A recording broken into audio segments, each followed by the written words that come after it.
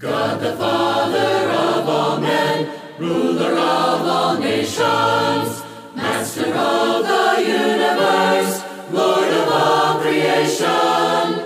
Can it be that we are the people of the Lord? Can it be that I am a child of my wonderful God? Servant of Creator God, fashioned in His image, lower than the angels yet, crowned with earth's dominion. Can it be that we are the people of the Lord? Can it be that I am a child of my wonderful God? Will of man, O stubborn heart, mind of pride and glory, to your Father will not yield. That has been our story. Can it be that we are the people of the Lord? Can it be that I am a child of my wonderful God? Will of God, O perfect plan, mystery of redemption, reconciled by precious blood, graciously forgiven. Can it be that we are the people of the Lord? Can it be that I am a child of my wonderful God?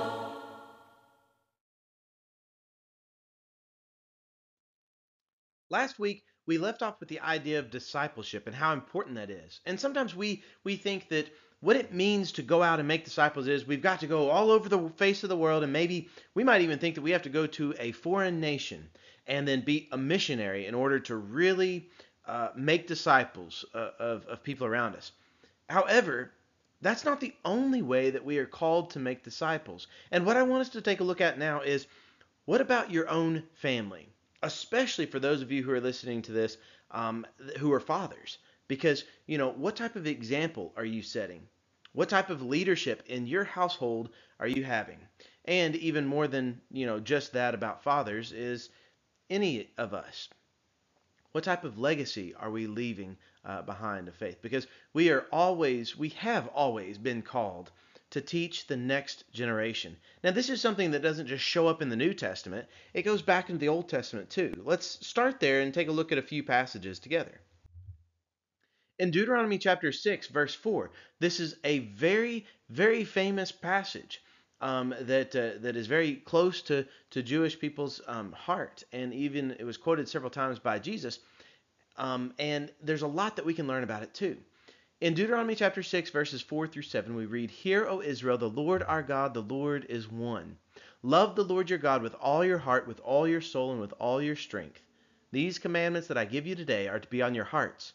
Impress them on your children. Talk about them when you sit at home, and when you walk along the road, when you lie down, and when you get up." And this passage goes on and talks about that, but already right here, the idea that the Lord is our God and the Lord is one is stated way back here in the law of Moses. And that's something that needs to be, very close to someone who is a Jew, but then also us as Christians. This is so powerful. This is so wonderful and so important for us to recognize this. And what was stated there with Deuteronomy is the commandments of God were always supposed to be taught to our children. They were always supposed to be handed down. Verse 7 talks about that. In fact, we see that we are called as parents to impress them on our children, but notice how often, okay? It's really only 4 different times of the day. When you sit at home, when you walk along the road, when you lie down, and when you get up. Now, at some point, you probably start to realize that's all the time. That means we are called to be people who impress these commands of God upon our children. Not so much that, we force them and we make them follow these commands. No, no, no. We teach them about the loving God who gave us these commands so that we can follow them and be pleasing in His sight. That's what's stated in Deuteronomy chapter 6, but there's so much more. We can look at the Psalms. In Psalm 71, we read things like this in verses 17 and 18. "Since my youth, God, you have taught me, and to this day I declare your marvelous deeds. Even when I am old and gray, do not forsake me, my God, till I declare your power to the next generation, your mighty acts to all who are to come. This should be our prayer too. Those of us who have been taught since we were a youth, we've been taught by God. We are called to declare these marvelous deeds, the great things that God has done to the next generation. That's what verse 18 is talking about. That he is just asking God, continue to be with me until I can talk about this powerful nature that you have and the great things that you've done to the upcoming generation, because they need to know about the power of God. They need to know about the mighty acts of God. What has been done during your lifetime? What have you seen God do in your own lifetime that you need to make sure the next generation knows about those? That God is active. He is alive. He always has been. So we read that in Psalm 71. One more psalm is Psalm 78. Listen to this. We will, verses 4 through 7, we will not hide them from your descendants. We will tell the next generation the praiseworthy deeds of the Lord, his power, and the wonders he has done. He decreed statutes for Jacob and established the law in Israel, which he commanded our ancestors to teach their children, so the next generation would know them, even the children yet to be born, and they in turn would tell their children. Then they would put their trust in God and would not forget his deeds, but would keep his commands. That's why we are called to always teach these commands to our children, to the next generation, is because they need to know what God has done. They need to know the mighty acts that God has carried the previous generation through. And they need to be aware of the mighty acts that God is quite capable of doing in their own time as well. We can put our trust in God. We have put our trust in God. Let's teach the next generation to do so, the ones that are coming up, behind us. Now at this time, I want us to change our focus and let's take a look at the New Testament, specifically one book. I want us to look at this book of 2 Timothy. This is where Paul is writing to younger Timothy, but I want you to notice how he addresses Timothy. The letter of 2 Timothy, which most people kind of figure that this is most likely Paul's last letter that he wrote. And he's speaking to Timothy, but notice how he reaches out to him, and notice the close connection he has with Timothy. 2 Timothy chapter 1, the first 5 verses. Paul, an apostle of Christ Jesus by the will of God, in keeping with the promise of life that is in Christ Jesus, to Timothy, my dear son.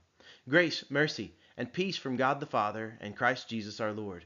I thank God whom I serve, as my ancestors did, with a clear conscience, as night and day I constantly remember you in my prayers. Recalling your tears, I long to see you, so that I may be filled with joy. I am reminded of your sincere faith, which first lived in your grandmother Lois, and in your mother Eunice, and I am persuaded now lives in you also. Let's pause right there and take notice of a few things together. We see that Paul is writing to Timothy, and he says in verse 2, notice how he addresses Timothy. He says, to Timothy, my dear son. Now we can easily read over this and be like, okay, well, this is Paul. He's an apostle. Yes, okay, he's got this message, and he's writing to Timothy, okay? And we can see the grace, mercy, and peace. We can be like, okay, it's a typical greeting of Paul. However, notice in verse 2 that he says, to Timothy, my dear son. Well, this is something that's going to show up a little bit later as well, but I guess we've already starting to see it right here. That teaching the next generation and teaching your children, well, Paul wasn't the father of Timothy, but he calls Timothy my dear son because guess what? Timothy was the next generation. He was the one that Paul felt this bond with, and he was kind of a father of faith, sort of, to Timothy. So, in order for you to give these commands and teach these commands to your children, those aren't always your blood children, though they can be that as well. See, in verse 5, he speaks about this sincere faith which first lived in your grandmother. Timothy is amazing because he has this faith that his mother had, and then there's also this faith of his grandmother. So he's the third generation, at least, that is specifically listed right here as having this faith. Paul knows that that faith is in him. He knows that Timothy has come from this faithful family, this family who has passed on the faith one generation to the next generation to the next generation. And we see that in that case, it is blood relatives. We see Eunice, we see Lois. They took special care to make sure their children knew about God, that they knew about this faith, and that God is faithful, and He's mighty to save, and He will do great things. So we see that Timothy is somebody who was brought up in this type of household, in this type of environment. But this isn't the only passage that speaks about this kind of family relationship here and the importance of passing on the commands of God. We see in the very next chapter, in 2 Timothy chapter 2, verses 1 and 2, "You then, my son, be strong in the grace that is in Christ Jesus, and the things you have heard me say in the presence of many witnesses, entrust to reliable people who will also be qualified to teach others." He calls Timothy again. We're only just another chapter away, and he calls him my son. You see this close connection that Paul has to Timothy. And then the command that Timothy is given right here is to entrust the things that he had been entrusted with, entrust those to reliable people. So it's supposed to continue on, making sure that we take care of our own families. It does most certainly deal with our own blood, our own flesh and blood, the ones who are our family. But it also deals with a little bit bigger than that we make sure that it's about this next generation, that they hear the mighty acts of God, that the things that we've been entrusted with, this sincere faith that lives in us, will also live in the next generation. And the way that happens is because we teach them. Christianity and Judaism, for that matter, they are both taught religions. You don't just know exactly how to be a Christian. You don't just know, how to follow God. You are taught how to follow God. You are taught what is pleasing and what is displeasing before God, because those things have been passed down throughout the generations for thousands of years since the beginning of time. They've been passed down to us today. And it's still our job to continue to pass on these things about being faithful to God to the upcoming generation. That is what your legacy of faith is all about. And this is so important. Discipleship's not always about going across the seas. Sometimes it's within your own family and making sure that they are faithful.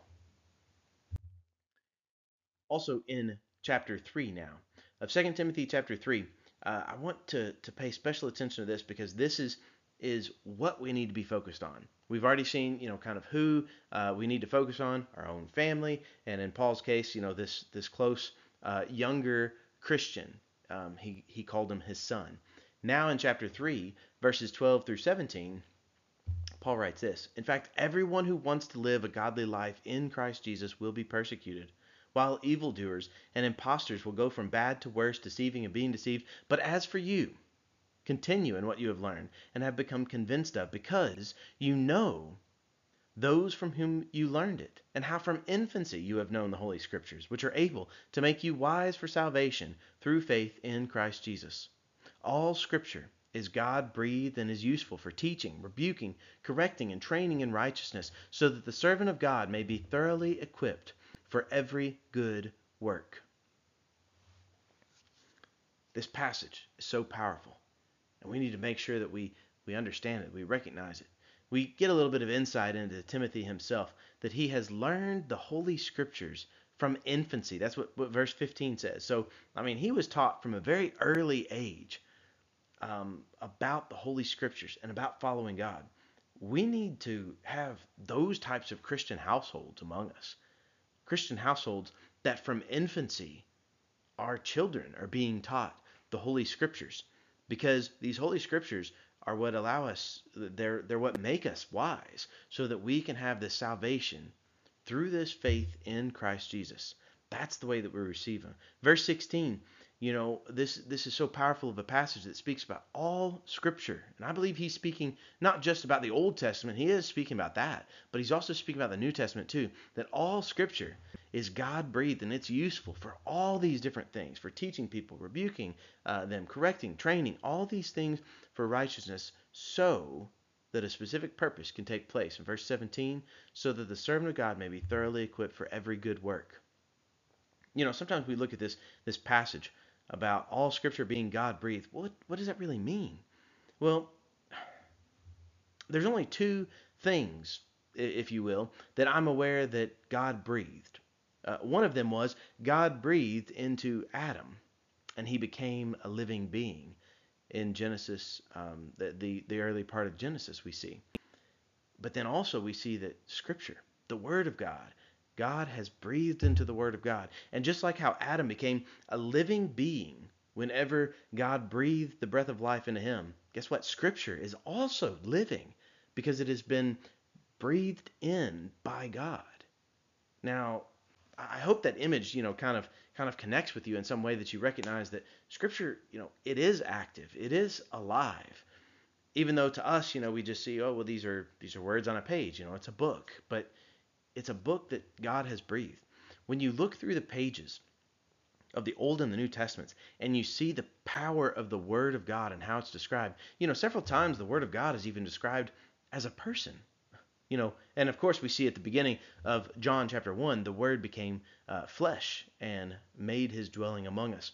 So we see this Word of God being described, and that time it is specifically referenced to Jesus Christ. But the Word of God, even in the Old Testament, is described as being active and alive, because the Word of God is. The Word of God has been breathed in by God himself, just as humans are alive. The Word of God is as well. God has taken special care to do that.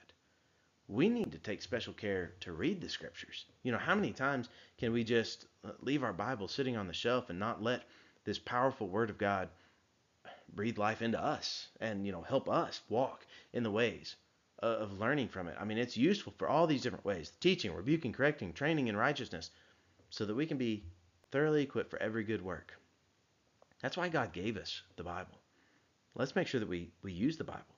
And let's make sure that we teach the Bible to the next generation. And then finally, I want to look at one more passage, one more chapter, in 2 Timothy chapter 4 this time. This is immediately following what we just read, but in 2 Timothy chapter 4, verses 1 through 5.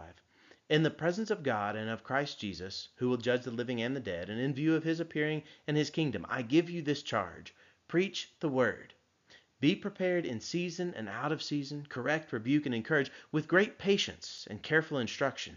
For the time will come when people will not put up with sound doctrine. Instead, to suit their own desires, they will gather around them a great number of teachers to say what their itching ears want to hear. They will turn their ears away from the truth and turn aside to myths. But you, keep your head in all situations, endure hardship, do the work of an evangelist, discharge all the duties of your ministry. Do you see how Timothy is called to be different? He is called to proclaim this word. And, I know that some of you who might watch this at some point, you might think, okay, well, he was told to preach. I mean, he was a preacher. That makes sense. Well, yes, this is specifically what Timothy is told. But remember, Timothy was entrusted with these words, and he was told to pass on this information to the next generation. Why do you think the book of 2 Timothy is in our Bibles? It's so that we will be taught these things as well. This is not just a message for a preacher. It's a message for all of us to proclaim the Word of God, to do these things as well, to recognize the power of the Word of God, and be ready to boldly proclaim the Word of God. Because there will come a time, as Paul says, when people won't listen to the truth. They don't want to know the truth. They don't want that sound doctrine. They just want whatever they want. Well, it doesn't take you very long. In fact, Paul knew some people that very thing had happened to. In our day, we see that as well. But regardless of what people want, we know what they need. They need the Word of God.